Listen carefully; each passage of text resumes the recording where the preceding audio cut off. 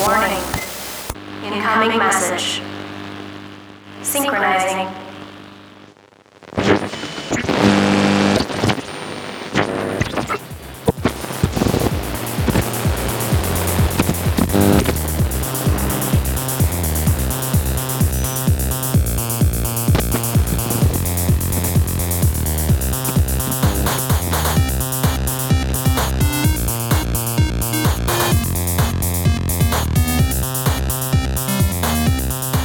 Hey, what's up, everybody? Welcome to Terminal Transmissions. We've got another episode going on. Yeah, episode 11. Game of Thrones is over, so unfortunately we're not going to be able to talk about that tonight. Guess we could, but we're not going to. What happens after this series?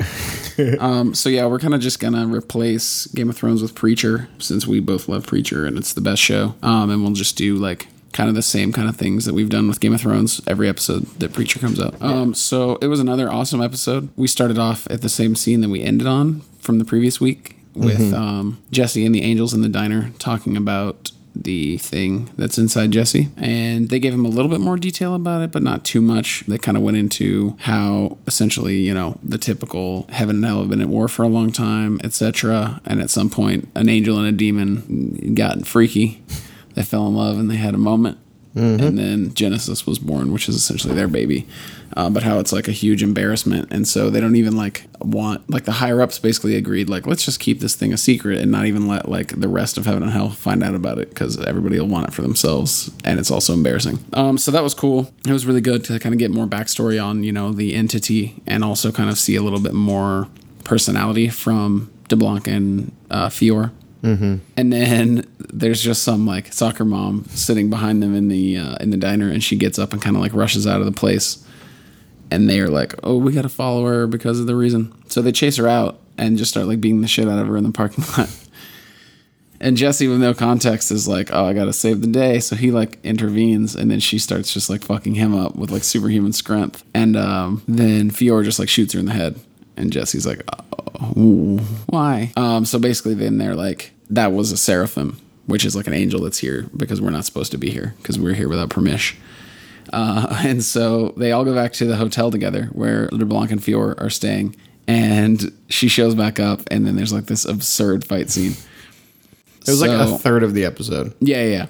So I kind of skipped this, but in the parking lot, she actually like respawns and comes back out of the diner. And so they quickly explain to Jesse that angels can't die, and they just reinvigorate. They just have free respawns, infinite free lives. So then she finds them at the hotel and meets them there. And then there's this huge fight scene with just like the two, we'll call them the custodians, because I don't want to go into any more book details about what they actually are, but the two custodians and the seraphim and Jesse all in a huge fight, and all three of the angels are just dying over and over and over and over again, and just their corpses like piling up on the floor. And it was a really, really cool fight scene. There's a point where the seraphim like punches a hole through the wall, and then a huge portion of this fight scene is filmed as the camera like pans backwards through the hole. And you can just see them like running past the hole on the other side, like falling and dying and hitting each other, and like lights keep flashing every time they reinvigorate back into the room. And it was really cool. So their goal is essentially to capture her, because every time they kill her, she reappears elsewhere, and then she can just keep fighting them.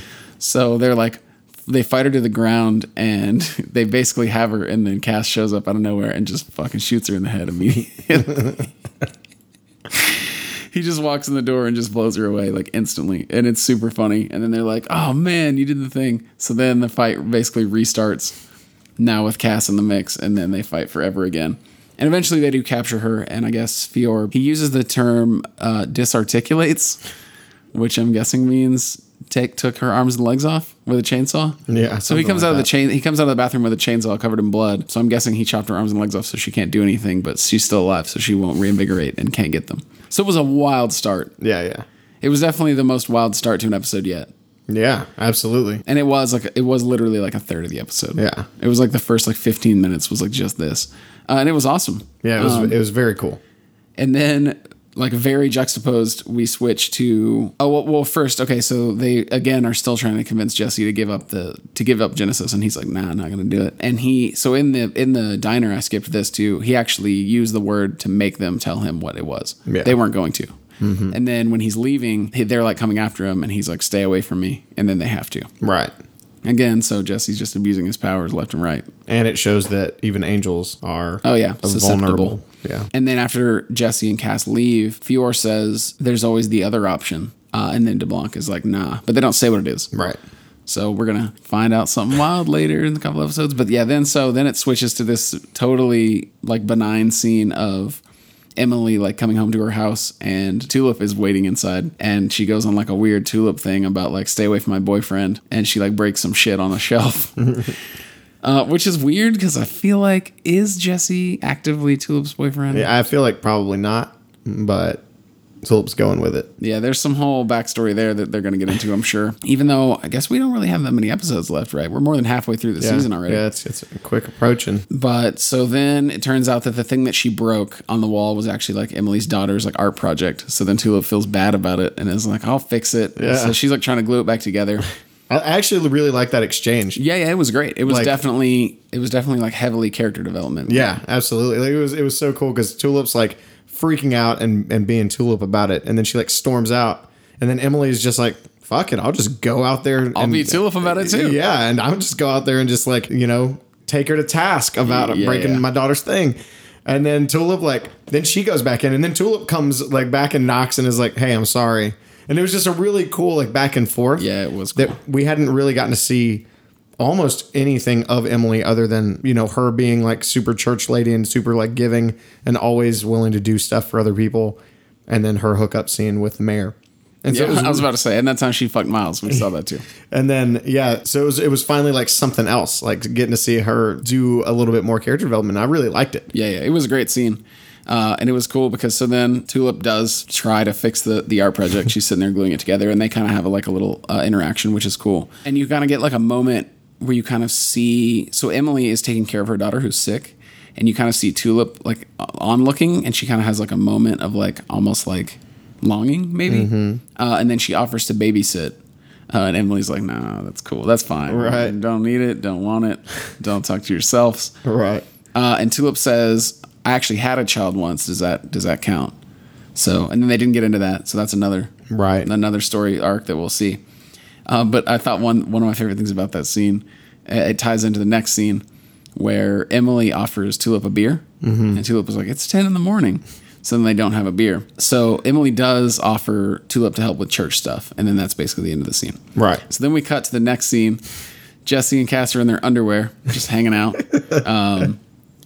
And they're washing the blood off their clothes, essentially, from the angel battle. And the thing that I thought was funny is, in this scene, Jesse offers Cassidy a beer, and they both are just like, let's get some beers. So they're both just like sitting in the laundry room as their clothes are washing, just like fucking swilling down beers at 10 a.m. Yeah. And I just thought it was funny that they did that. Right. And I loved it also because Cass is like, isn't it like 10 in the morning? Yeah, and yeah. Jesse's like, yeah. Yep. It's totally 10 in the morning. I loved it. It was really cool. Yeah, it wasn't like a super great callback joke because it was like less than 5 minutes apart. Yeah. But it was funny. So then they have like this long scene where they're kind of talking about like just nonsense, basically. It was basically just small talk. Right. But there is a moment where Cassidy sees a tulip tattoo on Jesse's back and compliments it.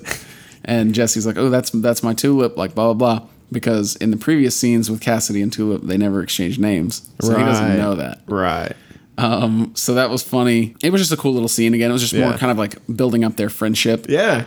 Well, I liked it too because they were like, they both have tattoos. And obviously Jesse has a hell of a lot less than Cass does. Right. And so I love that Jesse's asking him about, or Cass is asking Jesse about like his tattoos. And then Jesse's like, what about yours? You look like a bathroom stall. Oh, yeah. You look like a wall of a bathroom. And Cass says, I went through a phase of low impulse control. I'm like, if right now is it low impulse control, then what did he used to be? Like, Jesus. Getting tattooed. He has, what was it, like an E and a Q? Yeah. I was like, what the fuck is that? I wonder if we'll ever find out. Ever. I would say like 9 times out of 10 in movies and TV, when people have a bunch of tattoos, you never find out what they are. Yeah, and you know that they mean something. You know that the crew, like the people who wrote the movie, like intended them to have meaning. Yeah. So. Unless it has like plot. Which would be cool. Yeah, it would be really cool. So then we have Jesse, and he's outside setting up, getting ready for Sunday church. And Miles, the mayor shows up, and he's freaking out. Oh, yeah. Jesse doesn't know this, but we saw at the end of the last episode that Ken Cannon blew away all those dudes from Green Acres with a shotgun. So Miles is freaking out about that, and he's asking Jesse basically for advice on how can I tell the difference between God speaking to me and just the voice in my head telling me what I want to hear. And Jesse, being Jesse, is like, you can tell. Like, you just can. Right. If you can't, then God's not speaking to you, basically is what he said. Right. And Miles is like, oh, okay. So that's going to come back into play later in the episode. But it was a short scene, but it was a cool scene. Yeah. Again, kind of just to show Jesse's perspective on, like, just God and religion, that he's just... Considering that he's previously pretty much a villain, right. and that he's using this power to just force people to do things against their will, and that he just like beats the piss out of people on like a whim. Mm-hmm. But he's just like so holier than thou, and like so like God speaks through me, and everything that I say is like the truth that God says. It's a very, very, very strong character building for like what Jesse actually is. Right. And a little bit earlier in the episode, it kind of set that scene up a little bit more because the mayor is getting like texts. Or he's I forgot about that. He's been avoiding calls from the Green Acres. Like they're like, people have been like, where did those dudes we sent have never came back? Yeah, have you heard from them? And he has like 1 million voicemails and is just ignoring them. Yeah, I totally forgot about that. But then so he's freaking out about it, obviously. So then we cut to Eugene. Mm-hmm. And he's having a fucking weird day at school. Yeah. So we've very obviously gotten the idea that the entire town, including his family, basically fucking hates him. Right. So, but then we see he's at school. Die is scrawled on his locker, so we're getting that same feeling. But then a kid walks by and is like, "Hey, Eugene, like, how's it going?" Like, and he's like, "What?" Then he's at lunch, and some kids ask him if he wants to sit with them at lunch. And again, he's like, "What is happening? Yeah, this is bizarre." Because I'm sure he's probably just made fun of and outcast like all the time. Yeah.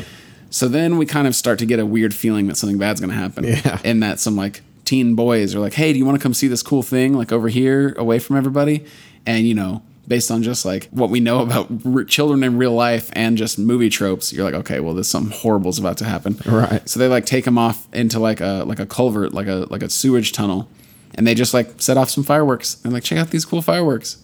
And he's just enjoying the fireworks. So everyone in the town basically is just like completely flipped the script and is just like, Eugene's the best now. Yeah, because they were like, I mean, basically it probably comes down to like the Tracy's mom forgave him, and so everybody was like, okay, well, I guess it's fine now. Yeah, I took it as that, and then also that everyone's like being super churchy, and so they're like, we have to forgive now. We have to like turn the other cheek and blah blah blah. Yeah, because in their town, like in their high school, like it already showed the other high school kids that like now it's cool to be Christian. Yeah. And so that's what I took from it, is like it was those two things coupled together. And so it's really cool. I actually really liked it. It was a really nice touch to the episode. Yeah, it was great, but it had a weird impact on Eugene in that.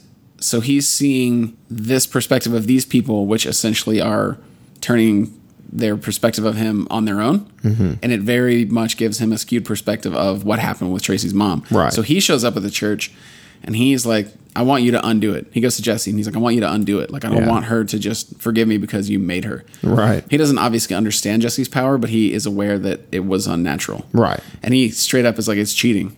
Yeah. Like, you cheated. Like, you can't just make people do things that they don't want to do. And Jesse gets pissed off about it. Yeah, Jesse's like, yes, I can. Yeah, it's the word of God. I'm doing what God wants. So it doesn't matter if they have free will or not, because it's God's will. Yeah. He wouldn't have given me this otherwise, basically. But Eugene keeps pestering him about it. He's like, no, like, please undo it. And Jesse starts to walk away. And then he's like, go to hell, Eugene. And you just hear some noise, some like slurping noise. And he turns around and Eugene's gone. Now, what's interesting about this is we've seen previously in the show, they went out of their way to show that Jesse's power can't make things happen that are impossible. Right. He couldn't make Cass fly, and he couldn't make him like give information that he didn't have. Right. Which is interesting because Eugene doesn't have the power to just go to hell. Right.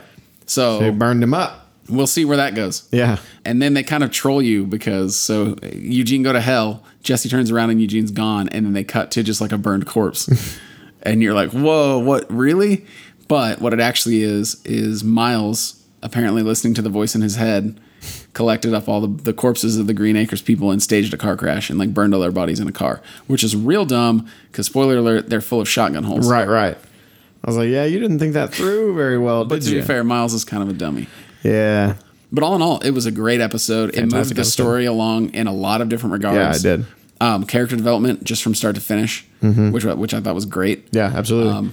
We didn't get any Odin, which is a disappointment because he's fucking awesome. Like, he's a Right. terrible, horrible, disgusting person, but Jackie Earl Haley is killing it, and the character is fucking great, and I really want to see where they go with all this. Yeah, I feel like they were like saving him up because from now on, I feel like he's going to be doing like crazy shit. Yeah, he's going to be doing wild. Yeah, so they had to pump the brakes on his storyline a little bit just to make it not so crazy yet. Yeah.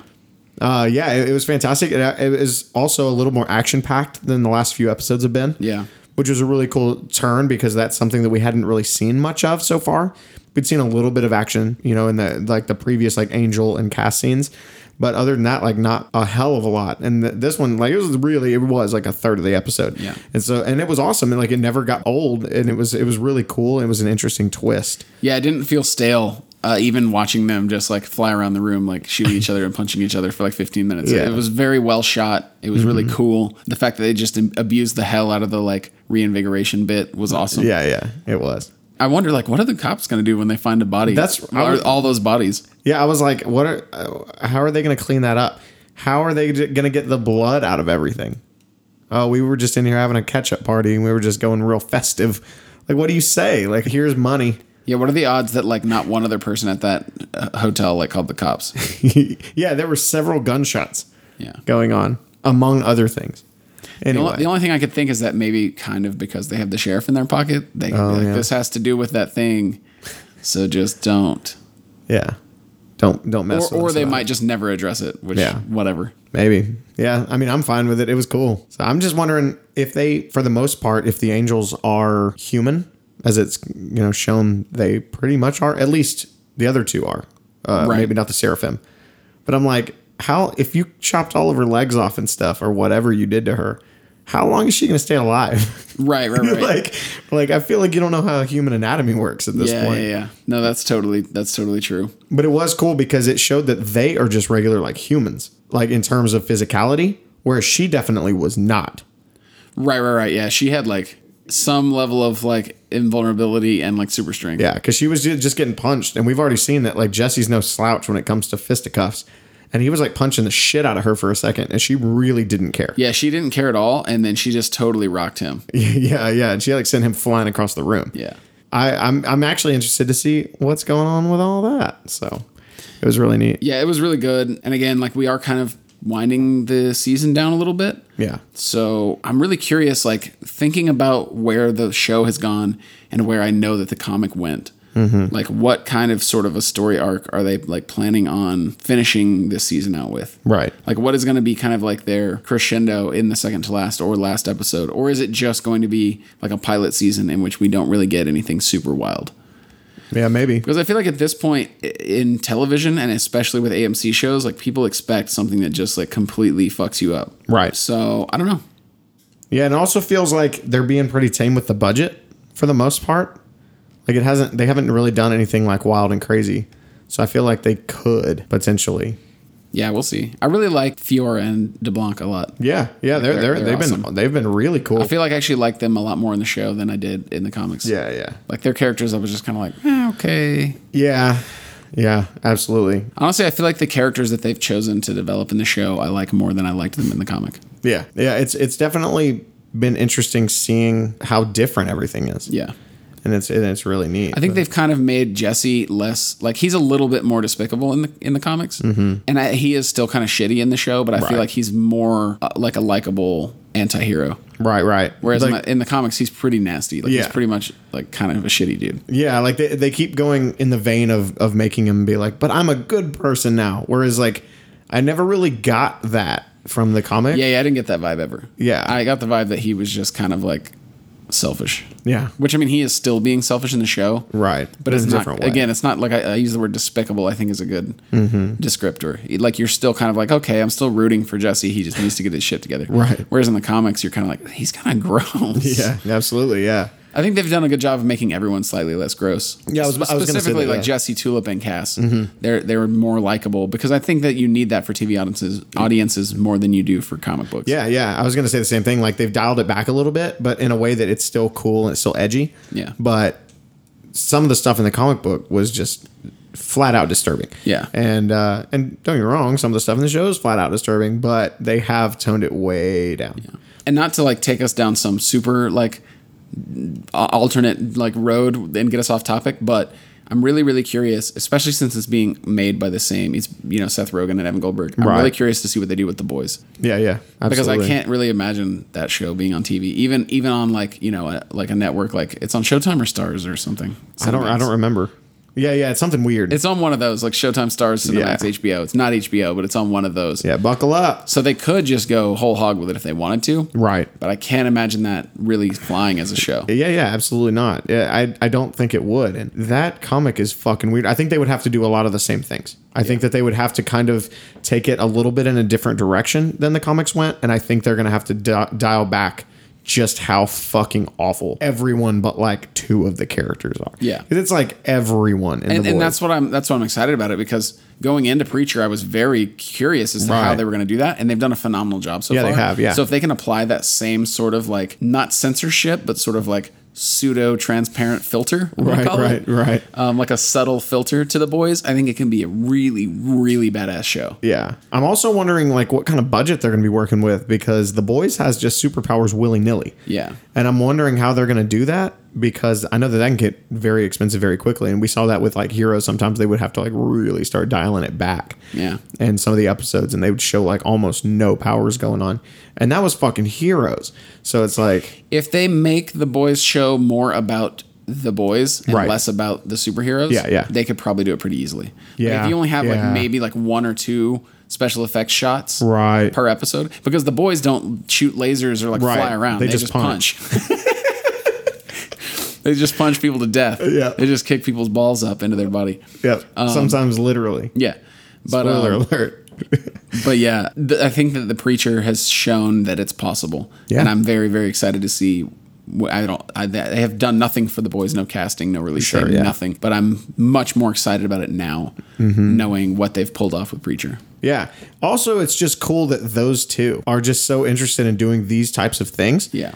Because, we've never seen really anything except comedy from those guys. And while that's awesome, and while The Boys has some comedic elements to it, and Preacher does too. Yeah. And they've done a good job of, and they've done a great job of like pulling that out in the show. But for the most part, it's not a comedy. Right. And The Boys is definitely, for the most part, not a comedy. And so it's really cool to see that, I don't know, like just the depth there of their writing ability, which I really like, and just seeing them being able to do something so varied like that. I mean, even the comedy that's in it is nothing like their normal comedy. Right. And so it's really cool. And I think the thing that I'm hopeful for is, I would say that in The Preacher and in The Boys and a lot of those comics in that vein, like Wanted or Crossed, I think that a lot of it is gratuity for the sake of gratuity. Right. Like George R. R. Martin. Right.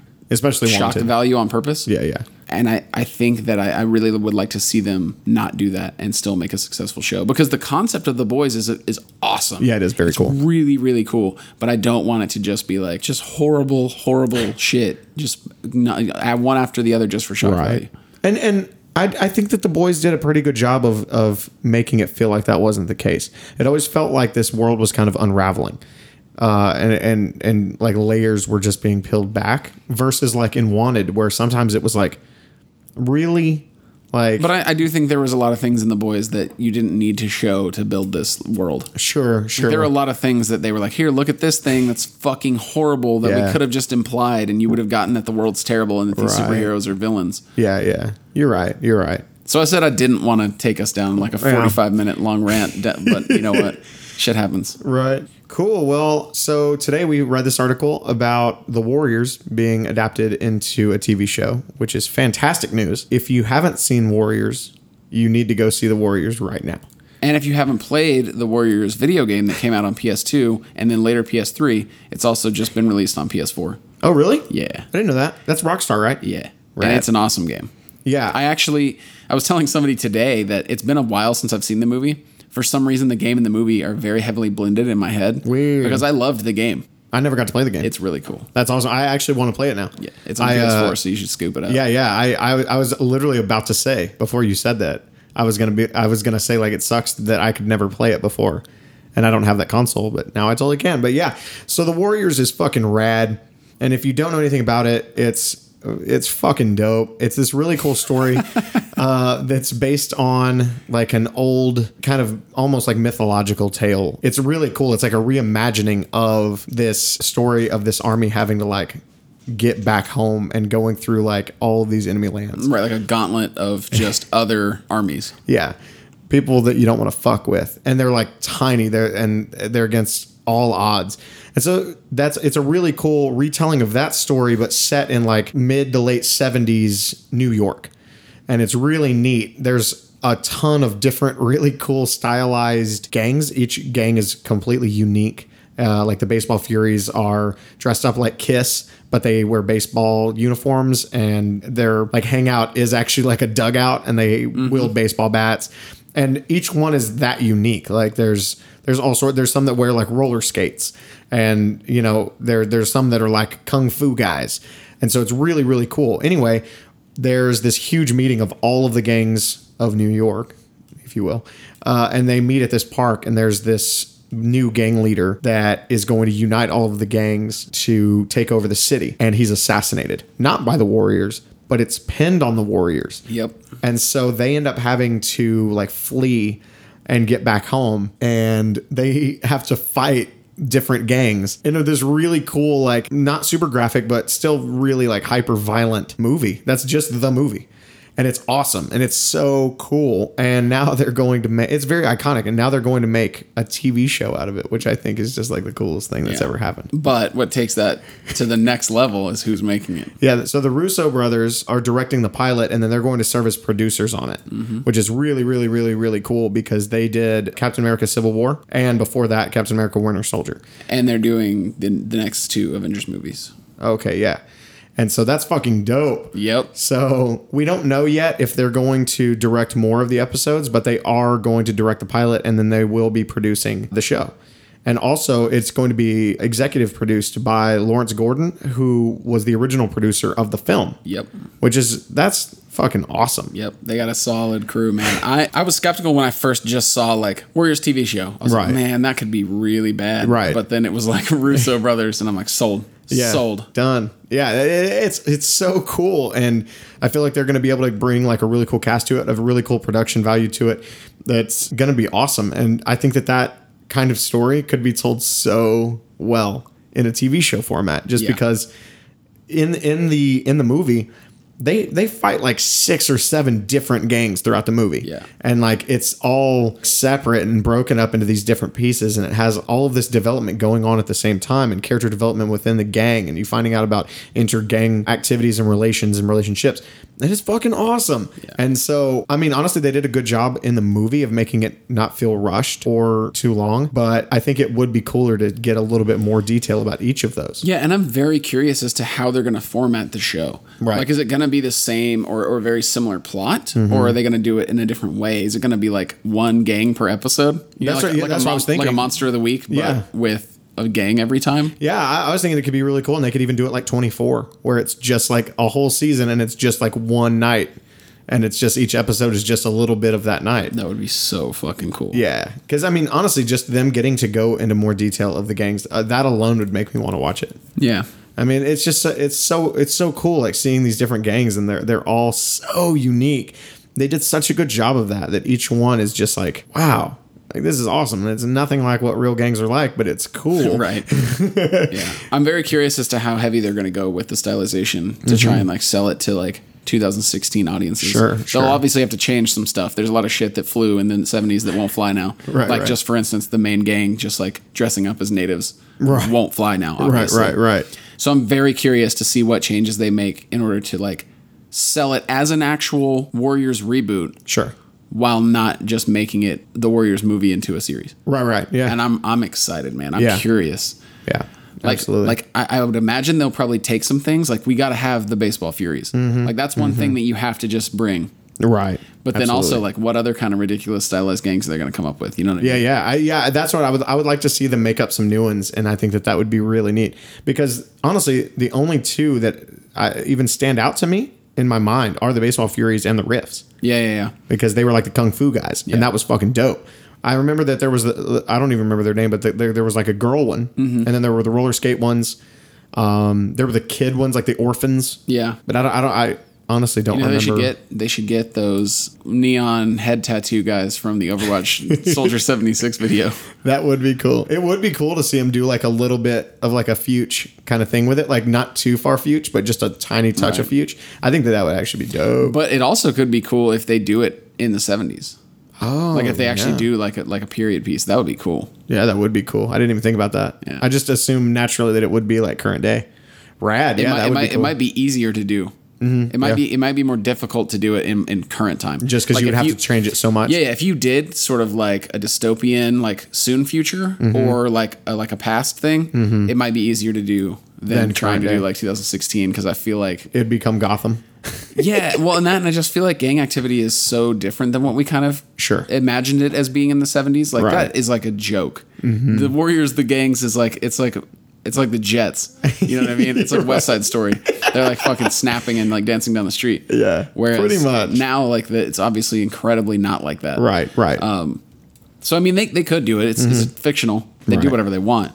But I think that it might be cool to do it either in the recent past or in the near future as like sort of like a dystopian New York, like gang violence has like risen back up and become like this like sort of like, I don't know. Yeah. I wonder what like the Russo brothers are going to bring from their experience with like the comic book genre. If they're going to maybe bring a little bit of that in it where it's like maybe not so hyper realistic, which obviously the original Warriors was not hyper realistic.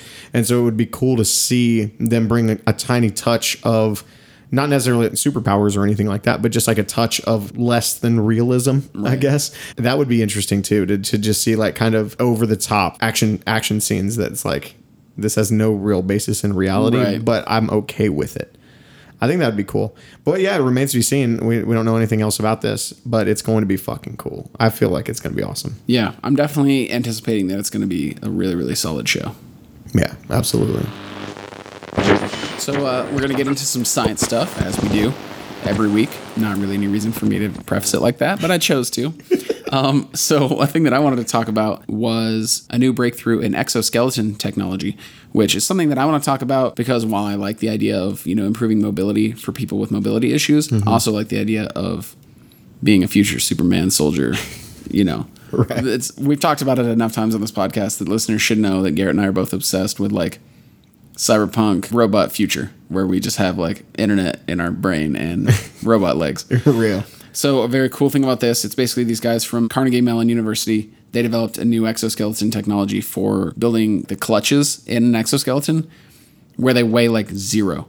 So apparently, I hadn't done a lot of reading up on exoskeletons, but apparently that's like a huge amount of where the weight comes from is the actual clutch mechanisms that are in the different pieces of the exoskeleton. Oh, okay. So they basically came up with these electroadhesive clutches that weigh like 0.5 ounces a piece. So you can put like hundreds of them into one exoskeleton and essentially add like no weight to it. But they use 750 times less power and they have 3 times as much torque density as like a normal thing, like the old clutch like technology that they use in exoskeletons. That's so crazy. So it's really cool. And obviously it's just like day one. Right. They just like applied this technology to exoskeletons. So they used the test that they've done was like an ankle. Right. Like I got this exoskeleton ankle so I can walk hard. That's what you do with it. Yeah. You just walk hard as fuck. He was walking really hard in the video. Yeah. There's a video on the article and he's walking. He's fucking getting it. But it's really, really cool. And again, like, obviously I don't currently have mobility issues. I might later in life, but it is very cool for people that do have those kinds of issues. Right, yeah. Like the thought of like having an actual exoskeleton that allows you to be more mobile is very, very cool. And if it doesn't weigh like 500 pounds, that's like that's super useful. Yeah. So I think it's really, really cool and I'm excited to see where we go with it. And, I just want super strength. I know it. I just want to put on a fucking Matt Damon suit and just like fly up to space and like punch some rich people in their spirit. Yeah, I was really impressed with how unobtrusive it was. Yeah, really. It's like that's all of it. Like, it generates like so much power and it's tiny and like you could just pull a pant leg down over it and no one would ever know. Yeah. Whereas like normally when you see like exoskeleton setups, they're huge and bulky and like the movements. That was what most impressed me about it, is normally with exoskeletal movement, it never looks natural. It's always like you always look like the power loader from Aliens. right. And with this, it just looked like normal movement, but better. Yep. And it's like, okay, well, that's where we need to go with this then. Let me get an arm. Yeah. Just let me get one arm. Just let me get just an exo arm, just my right arm, so I can just punch and chop. Yeah. So I wanted to talk about this really cool thing. There's not too much information that I found out about it, but it's vertical farming. And it's really neat. And I'd been reading a little bit here and there about this for a few years, but this blew me away with just the facts that it was dropping on me that made it seem like it was just fantasy. But it's really cool. Anyway, so I'd read about vertical farming utilizing less space. And so that was always, to me, in the articles that I'd read a few years back, the big selling point of vertical farms was, that they require less space and they can be made in urban environments. That's rad too. Normal farms, traditional farms, normally have to be made in the middle of nowhere. Right. And you have to have tons of land. They do away with all of this. So because they're vertical, they take less area. And then because also they're vertical, they can be built in urban areas. On top of that, though, so that's all I ever knew about vertical farms. But then these that I was reading about and watched a little video about do not use soil at all. Which is just like, what? When I read it, I was like, what? What? A bunch of plants suspended over each other. Yeah, and I honestly, when I read it, my mind went like somewhere else. Like I thought that they had just invented some other stuff. Right, they just put it in this like paste gel cube. Yeah, I actually thought that. I was like, did they put it in just some gelatin? Like I don't know, but no, they don't. They use reusable cloth that's made from plastic, recycled plastic. And so what they do with these plants is they stack them vertically, one on top of another, and they use these misters. And what happens is, because they're not using soil for one, they're also only, so normally when you water plants, the water goes into the soil, some of it's just soaked up right then, and then some of it gets to the roots and what have you, and then some of it is going to go farther down. Right.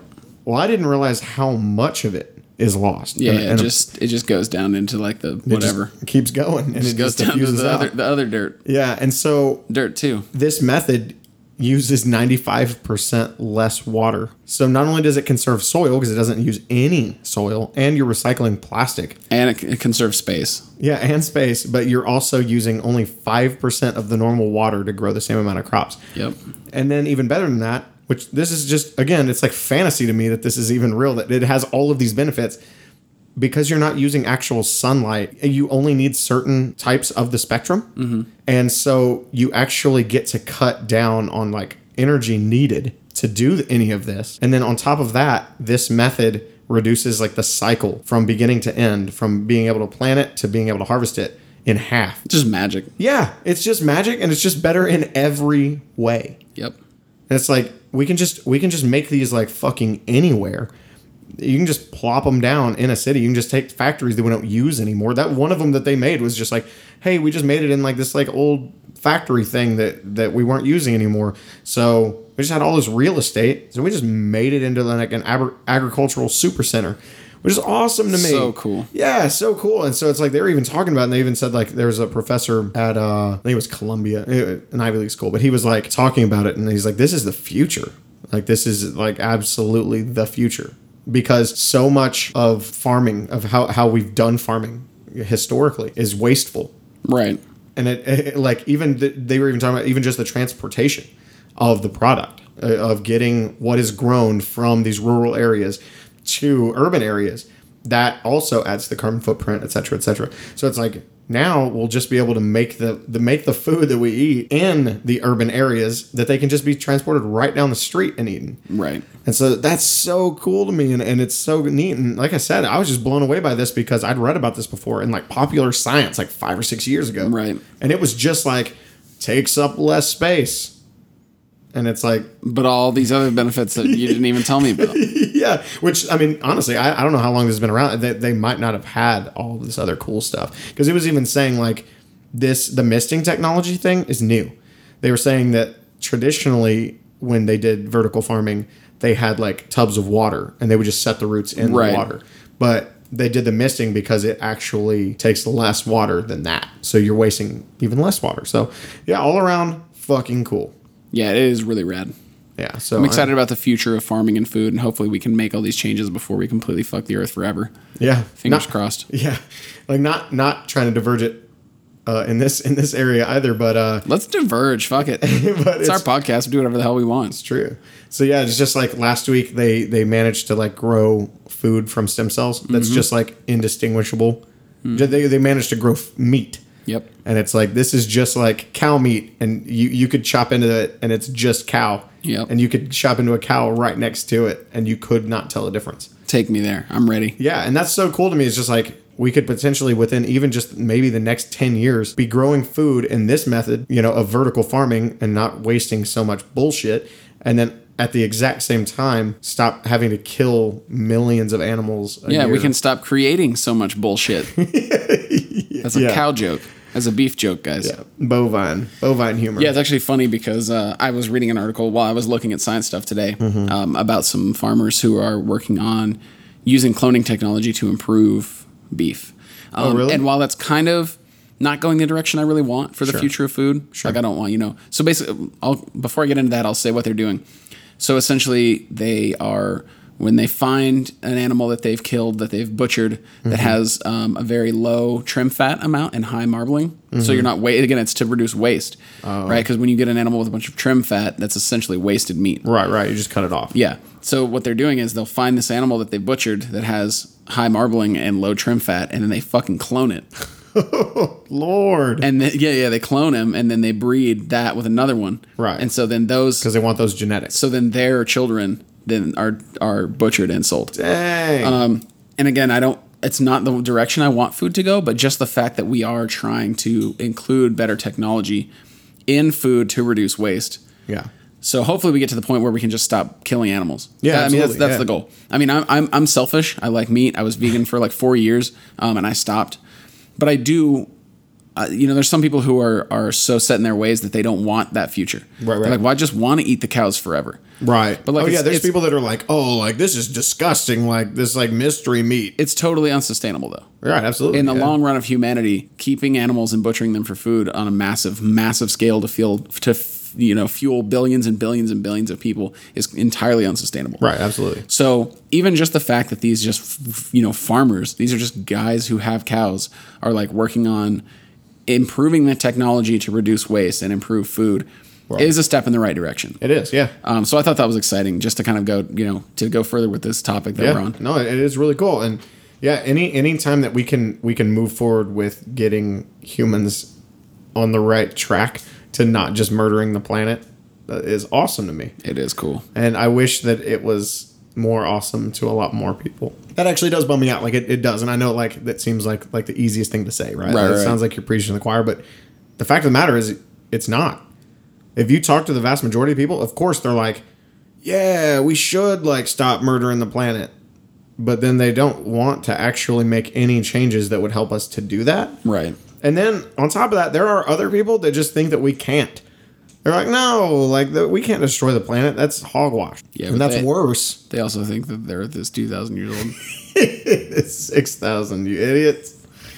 Yeah. God, Jesus coexisted with dinosaurs. Teach the controversy. Teach the controversy. I gotta get my shirt. Flat Earth. I gotta get my Teach the Controversy shirt. Anyway, but yeah, so people are crazy. Technology is cool. Vertical farms. Yeah, back to the topic at hand. So let's instant transmission over to video games real quick. That's a Dragon Ball joke. I wanted to talk about Dragon Ball Xenoverse 2, which is coming out pretty soon. I've liked almost every Dragon Ball game that's ever come out. I've played them since like PlayStation. Like they had 3 Dragon Ball Z video games on PlayStation 1. Well, actually, one of them was a Dragon Ball GT game, but that's beside the point. And I've played a ton of those Budokai games. They've had like 1,000 of. Yeah. And I've played the majority of them. So last year they came out with Dragon Ball Xenoverse, which was very similar to all the games that they've come out with, but it was sort of like an alternate timeline type of deal. There were these like time villains, and you created your own character, which was new. You customized your own character. You played through the storyline with your own character. And I played the game and I liked it. It was incredibly long, and it had some flaws. It had enough flaws that I ended up not finishing it. Yeah, same. But the cool thing about it is I've read up on Dragon Ball Xenoverse 2, and they fixed pretty much every problem I had with the game. Oh, yeah? Yeah. So first and foremost, right off the bat, the hub city. There's a hub where you run around and you buy things and you find missions and you do stuff. And you have to basically like walk the entire time. And it was a huge part of why I couldn't finish the game, because I got so tired of walking around in this hub city. Well, they did increase the size of the hub city by a huge margin, but so it can hold up to 300 players. Right. And everyone can fly now. Yeah, which is so you just, just are fast as fuck. Yeah, it just didn't make sense in the first game why you couldn't, because you can fly in every other part of the game. Yeah. And then it was like, oh, but you're in this place now. And I mean, maybe like it's the law in the city, you can't fly, but now you can. And not only that, but they also give you hovercrafts in the new game, so you can just hover skateboard around the city if you want. Yeah, that sounds rad. Which is super cool. So another problem that I had was the camera wasn't super great. So they've added a new dynamic camera, which they're saying is much better at tracking fights. Right. So that is super exciting. They've worked on some of the other, like the fighting mechanics, like the dashes, which I felt were a little bit problematic. Some of the like actual movement was a little bit not super streamlined. They've worked on that. And then another thing, which wasn't really a complaint that I had, but I think is a cool addition, is that they've given more race-specific gameplay mechanics. Right. So like, for instance, if you make your character like a Namekian and you go to Planet Namek, you'll be able to get into like secret areas and like find specific missions that other characters who aren't Namekian can't find. Right, which is so cool. It's really cool. Yeah, that's awesome. It's really, really rad. Because in the first game, it didn't really matter what you were. Yeah, it was basically just aesthetic, but not anymore. So I'm excited about it. I'll definitely pick it up. They've got me. I've been a Dragon Ball Z super fan since the first time I saw the first episode on like UPN at like 4 a.m. in like 1995 or whatever. Right. But I think it'll be really cool. And they fixed the few concerns that I have. And I watched some gameplay. It looks great. And there's way more character customization options in this one too, which will be fun, because making your own character for the Dragon Ball Z universe is just really rad. It is. Did they say if there's going to be more races? Or they're going to go? They didn't say, but I mean, there weren't really any off the table in the first one. Yeah, that's true. Like any race that kind of like existed in the show, you could play as. Yeah, I was mainly just talking about some of like the weird ones, like they just pop up every once in a while. I mean, it's possible. Yeah. But yeah, it looks really cool. Graphically, it's beautiful, obviously. And then there were a few things that were left out of the first one that people complained about, and they added all that in too. So like Turles, which is the villain from Tree of Might, he wasn't playable in the first one. They added him in. Oh, rad. Future Gohan from the Future Trunks movie, he's playable. Cool. And then they so in the first one, for whatever reason, if you made a Saiyan character, you couldn't go Super Saiyan 3. And I think that was because in the original storyline, only Goku could. Right. Even Vegeta could never go Super Saiyan 3. And Gotenks was only able to because he was two half Saiyans. Right. Fused together, one of whom was a spawn of Goku. Right. But now, if you make a Saiyan character in the new game, you can go Super Saiyan 3. Oh, rad. Which is one thing that people complained about. And you can also do the final Kamehameha.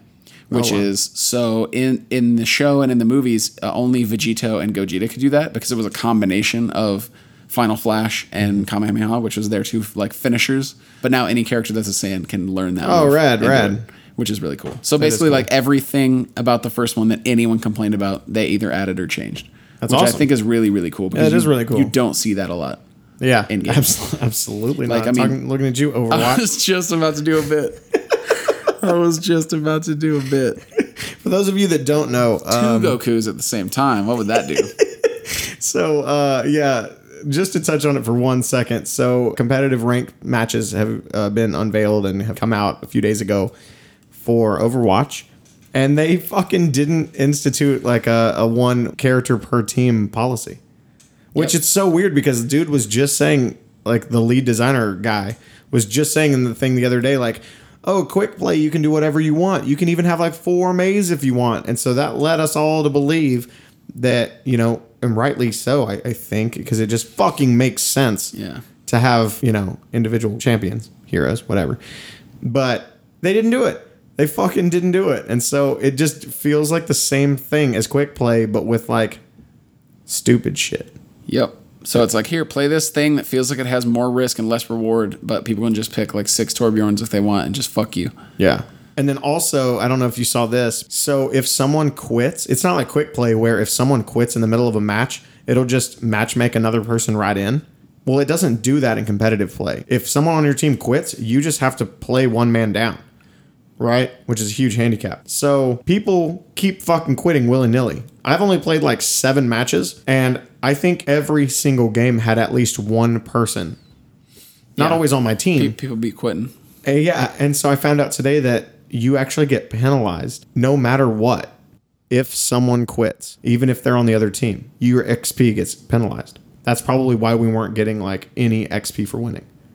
Really? Yeah. If someone quits, even if they're on the other team, if there are not 12 players in the match at the end, Everyone gets penalized? everyone gets less XP because you didn't like play like a full thing. Like a real game? Yeah. It wasn't like the real difficulty? Yep. Wow. Yeah. And so we were wondering about it. Like, even on the matches that we were winning, we were getting like Gene's amount of XP. We were getting like, it's crazy because when you lose like a fuckload of XP. You lose like an entire level. And then when you win, we were gaining like 1/17 of a fucking level. I think it was because people were quitting. Damn. So yeah, so it doesn't make any goddamn sense. But anyway, I think Blizzard really fucked up on this one. All right. It's officially an episode of Terminal Transmissions now because we talked about Overwatch. Yeah. So jumping over to BioShock, which is, if you didn't know, which there's probably no way that you could, BioShock as a franchise is one of my favorite franchises in video game the world. I was going to say in video game history, but that doesn't really make sense. I think it does, though. Yeah, maybe. I think it makes more sense than the world. Okay, pretend everyone, like I said, history. So anyway, I love Pokemon, and I fucking love BioShock. Those are like my 2. So I love all of the BioShocks. Right.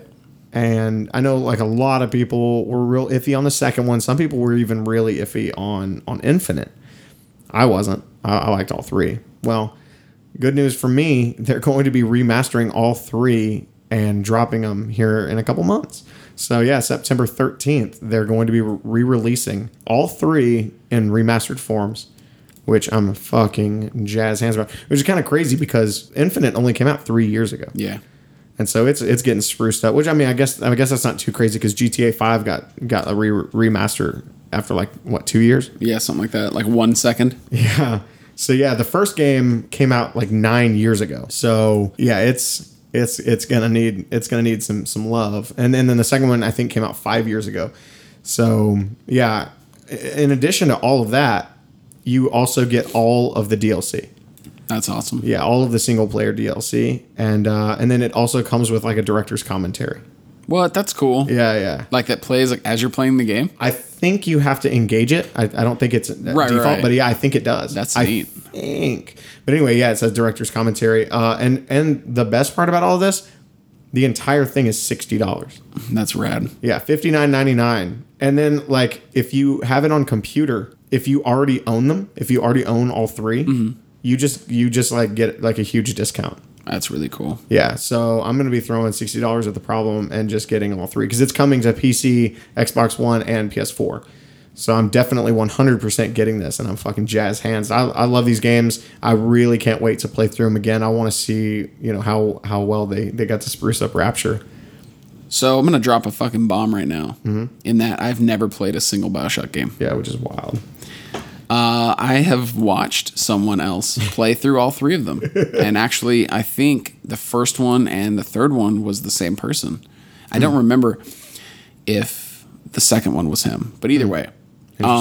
So September 13th is the day before my birthday.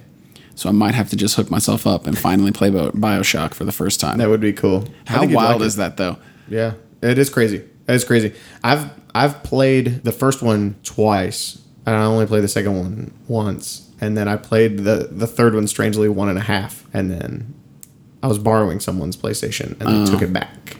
But yeah, so I have, I've never held a controller in my hand and moved a BioShock character once for 1 second ever. Really wild. Isn't that bizarre? Yeah, that is very weird. I have a strange tidbit. The first time that I ever played BioShock, I played it with my roommate and we alternated. Interesting. But we played the whole thing with the 2 of us. Yeah, it's not for me. Yeah. Well, I mean, we were on the same sleep schedule. We worked together. So it was just like we got to like sit down and like I'd play for like 30 minutes, hand the controller over, he'd play for 30 minutes.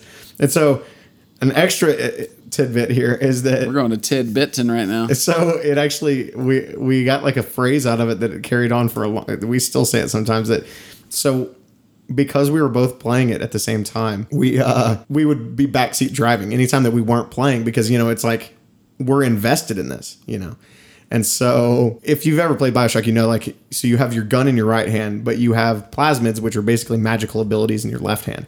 And whichever one is synced up that you're ready to do on your left hand, it would show by an actual animation on your hand. So if you have like immolate, your hand would be on fire.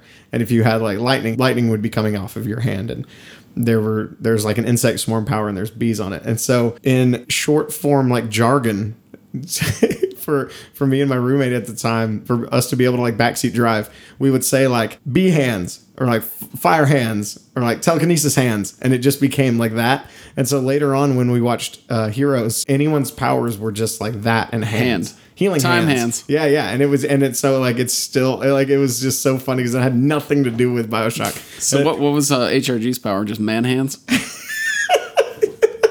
Yes. Glasses hands. Yep. Dad hands. Yep. Being the coolest character in the show hands. But anyway, I love fucking BioShock. I'm ready for this. I'm so excited. Yeah, I'll definitely probably scoop it up if that's only a month after No Man's Sky. So I was thinking about that. I might be jammed up. I can take a break. They're pretty quick. You can play through them pretty quick. I read some article today that was like the reasons why No Man's Sky like might not be as good as we hope, like 7 reasons or whatever, and I read it and it was like all bullshit. Really? Yeah. Ugh. It was just like totally subjective shit. Like the hype is too much. It was like the hype is too much. The delays happened. Yeah. People don't understand that the game isn't multiplayer. Yeah. I read one today. I looked at it for like 3 seconds and it was kind of like that, where it was like what we're probably or maybe we'll see in the next season of Game of Thrones, and it was all just like these are all just ass pulls. Right. It's like Arya's going to be reunited with Nymeria. Where'd you get that from? Like why? What even made you think that? Yeah. There was like nothing in the entire anything ever that could have ever hinted at that ever. Yeah. And it was just shit like that. But anyway.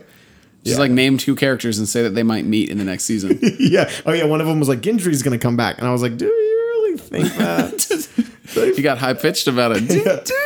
Yeah. They forgot about him. I feel like the writers forgot about Genji. Right. Gendry. Sorry. Same thing. Overwatch bit.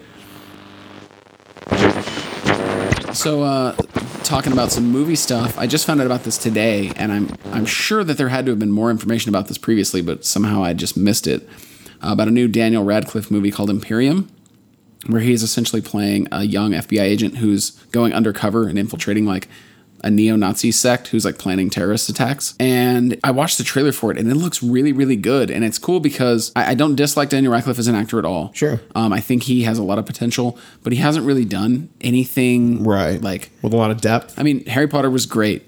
Horns was great. Yeah. The Woman in Black, I liked the movie. He's a good actor, but he hasn't done anything really with substance. Mm-hmm. Swiss Army Man had substance, but it's still not, it's not something like this. This movie looks really good. Yeah, it does. It looks like a really solid, interesting movie. One thing I'm really excited about is I feel like other like neo-Nazi movies in the past, like American History X and Romper Stomper, I feel like in a way they kind of glorified Nazism. Sure. Yeah. Like they weren't from the perspective of like glorifying Nazism, but I feel like they did anyway. Yeah, a little bit. Yeah. I feel like they went way too hard into like making it like cool and like, you know what I mean? Right. Yeah. No, and absolutely. I feel like this movie's not going to do that. Yeah. First and foremost, his character seems incredibly out of his element. Right. He isn't like some super secret FBI agent, like combat man with like gun training and chop punch. Right. He's just some dorky kid who gets sucked into this. Yeah. But man, I was really impressed with the trailer and I'm really excited to see where it goes. And the cool thing is it comes out in like a month. Right. Yeah, it is really cool. And honestly, the trailer seemed like it was so suspenseful that it was like almost unnerving. Right. So I'm really excited to see what they do with it. I think it's going to be really cool. Yeah. Again, like I don't want to get my hopes up too high because it is like a very small budget independent movie. Right. And sometimes those just totally aren't good. Right. But sometimes they're like the best movie you've ever seen. Sure. Yeah. And honestly, just seeing like Daniel Radcliffe like trying to play this character, I think will be very, very interesting. Yeah. I think he'll do a very good job of like we'll be able to see like the both sides of his face of being terrified and out of his element, but then also like trying to sell it and like seem like a tough guy like Nazi who actually has these like horrible fucking opinions. Yeah. But the rest of the cast is really good. It's got Toni Collette in it. Bern Gorman, he was Carl in Game of Thrones, but nobody knows him from that. But he was Dr. Gottlieb in Pacific Rim. Oh, okay. Yeah, like he was the nerdy of the two, like kaiju like scientists. Nestor Carbonell, who I fucking love, is in it. He was like the mayor in the Dark Knight movies. Oh, And he was in Lost. okay. Yeah. So I think it's going to be really cool. Excited. Also, Sam from True Blood is in it. Yeah, I saw that. Yeah, that's really cool. Which I've never seen him in like anything. Yeah. He was in the trailer for like a second. Oh yeah, like 1/1000th of a second. He's probably not gonna like shapeshift into a dog. Man. But yeah, so it comes out in like literally like a month and a week I or think it's so. really cool. I think it's gonna be really cool. Yeah. I'm glad that like we're finally seeing him do a whole mess of stuff. Yeah. It's really cool. We just saw Swiss Army Man like a few days ago, and this is like like the most like drastic departure you could make in it. You know, movies that come out a month apart from each other. Right. Yeah, absolutely. So I wanted to talk a little bit, just a tiny bit about the Flash movie, which is coming out in 2018. So this is totally rumor, 100% rumor. But so they haven't announced who the villain is going to be yet. But there are rumors that it's going to be the Reverse Flash, who's Professor Zoom. And there are rumors that it's going to be Matthew McConaughey, which would be fucking bonkers. It's real interesting. Yeah. That's really cool, and I like it because they chose a younger Flash, and Professor Zoom is older. Right. You know, traditionally in the comics, his character is older, and so Matthew McConaughey would fit that. Plus, Matthew McConaughey can be crazy. Yeah. I don't like it. Really? I think it's the first comic book movie cast in a long time that I've just been like, I don't know. I just cannot picture Matthew McConaughey in a comic book movie really at all. Yeah. Well, he turned down a role in Guardians too. I just can't. I can't picture it. I honestly hope it's not true. I just can't even imagine. Yeah, it. and it totally might not happen. Like this is fully just 100% rumor. I mean, I'm not 100% sold on Matthew McConaughey doing it. I know that he could do it, and that he would probably do something really cool with it. But I do like the idea of doing Professor Zoom as a villain. Yeah. I like that. Because really the only way that you can really push Flash is for the villain to have super speed. You know he's the villain in the TV series. Oh, is he? Yeah, he's like the main villain. Oh, no, I didn't know that. Villain. They've also done like a billion speedsters already in the show. Really? Yeah, they've like made like new, I'm gonna call it proprietary speedsters just for the show. I didn't know that. Yeah. Okay, well that makes sense though, because Thawne is like the main villain of the show. Dang. Yeah. Okay, well that's cool. I didn't know that. And because it's true. You kind of have to have super speed to fight a person with super speed. Yeah. And but you also don't though. Oh yeah, you just have to have perfect plans. Yeah. Or you just have to be in a comic book and have someone write that you can fight him. Yes. Because the good thing about being a comic book character is that you always have the power of plot. Right. And so they can just say like, yeah, Gorilla Grodd can just fight the Flash. Yeah. And sometimes they just do stupid shit. Like Deathstroke cutting Wally West. Not real. With a knife. Not real. And Anyone ever beating, even other speedsters, anyone ever beating the Flash ever is not true. It's so stupid. And this is something that Garrett and I have had many long conversations about that we just get. And I get it, suspension of disbelief, and you actually have to have a plot development. So you can't just have Barry Allen instantly destroy everything that exists and just win all the time forever. Right. I get that. You can't just have Wally West be like, no, Superman, I just kill you instantly. Right. Because I'm the Flash and I'm fucking the most powerful thing that exists in this universe. It's real. But it just is unrealistic, I'm going to say. Yeah. I'm going to go on record and say that the Flash himself is fine, but people beating him in a fight, that's unrealistic. Yeah. And it's funny because there's Flash powers that like most people don't even know about. Oh, yeah. Like that he can just suck someone's momentum off. Yeah. Phrasing is so important. Teach your kids. He can just slurp all of their momentum directly inside of him. They can be coming at him at full speed. And they can just take it. Yeah. He can just take it wherever he wants. Slurp it right up, and then they just fucking get totally soft. Yeah. But I always like that because people try to like argue about like who's faster, Superman or the Flash, which first and foremost, shut the fuck up. But it's like he can just make Superman stop. Yeah. He just has no speed.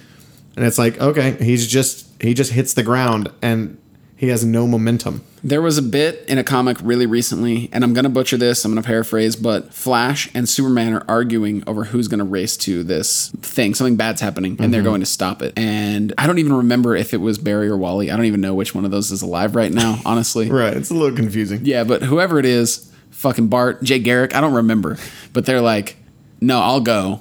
I'm faster than you. And Superman's like, I've raced you before. And as he's just leaving Superman in the dirt, he looks back and he goes, those were for charity, Clark. And he just, boom, busts off and just goes and saves the day. That's awesome. Yeah, like, because that's real. Yeah. It's so real. Like, Superman's fast, don't get me wrong, but, like, it's the Flash. Yeah. That's his thing. That's his one thing. Superman sucks. Even Marvel Comics has had a comic where the Flash was faster than everyone in the Marvel Universe. Yeah. They didn't say it, but they did like some universal race, like race across the galaxy with like the fastest characters in the Marvel Universe. And the winner ended up being some guy with like blonde hair and a red suit from another dimension who couldn't remember who he was. Yeah. Yeah, and then like some psychic character, or no, he was like, I can't remember who I am, but I think my name is like, it sounds like Buried Alien or something like that. But yeah, so even Marvel was like, yeah, the Flash is fast as fuck. Yeah, he is. It's awesome. But yeah, I have high hopes for this movie, and I think it's going to be really cool. Cool. So there we have it, another episode. It's exciting because now that we don't have Game of Thrones to talk about, I feel like we have more space to rant about stuff. And if you've made it this far, you've seen that we did just that because we went off topic on every single thing and talked about nonsense. And I loved it. It was great. Yeah, it was a lot of fun. It's nice to have a lot more space because we used to talk about Game of Thrones for an hour and then have 13 seconds to talk about everything else. True. All right. See y'all next time.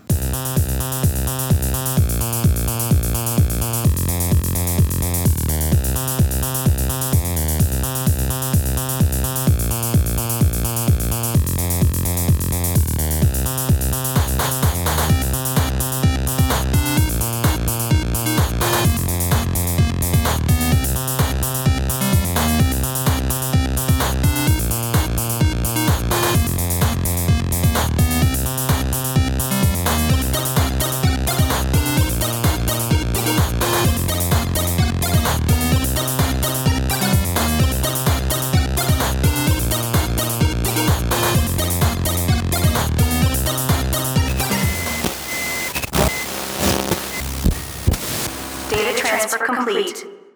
Program terminated.